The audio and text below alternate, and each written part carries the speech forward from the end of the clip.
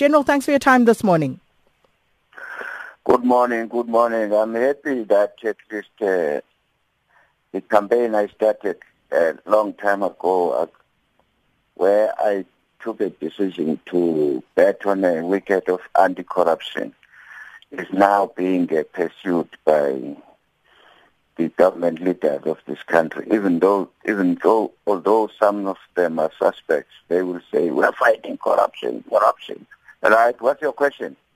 My question is, so these latest allegations, General Holomisa, where do they stem from, and have you been able to test the veracity thereof? Yes, on Saturday last week, I got a letter purported to have been written by Terry Tselane, the deputy chair of IEC, wherein he was complaining to his chairperson about the unbecoming of behavior of the Secretary General and the deputy of the ANC.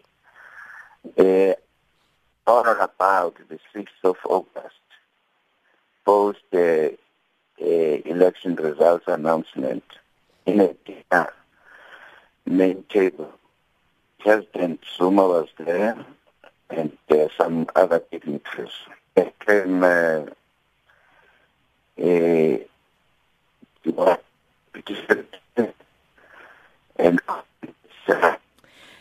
Holomisa, I'm going to have to ask you to move around because the signal is deteriorating. Just move around slightly and see if it gets any better.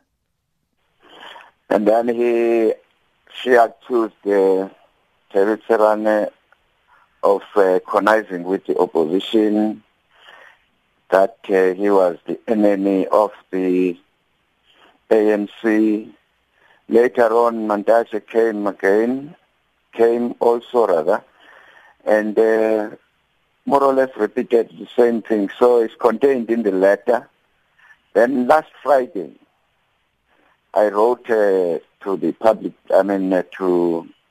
I wrote to the chairperson to investigate, to call for a meeting, rather to come and brief the leaders of political parties in parliament, with a view to confirm what has been contained in this letter. In particular, the accusation that Terry Tselane, the deputy chair, had withdrawn teachers, and as a result, he is being accused that as a result of that decision of withdrawing those teachers, the ANC has lost elections.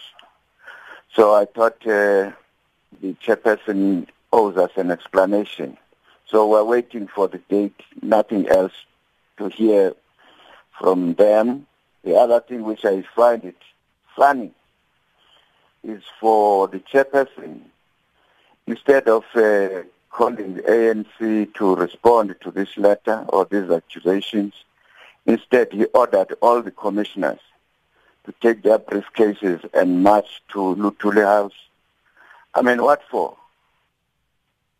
So, are they independent or are they just lackeys of the ANC? And that would have been my next question, because what do these allegations mean for the independence of the IEC then? It's clear that it is never independent. We have been vindicated. We have been saying this for years.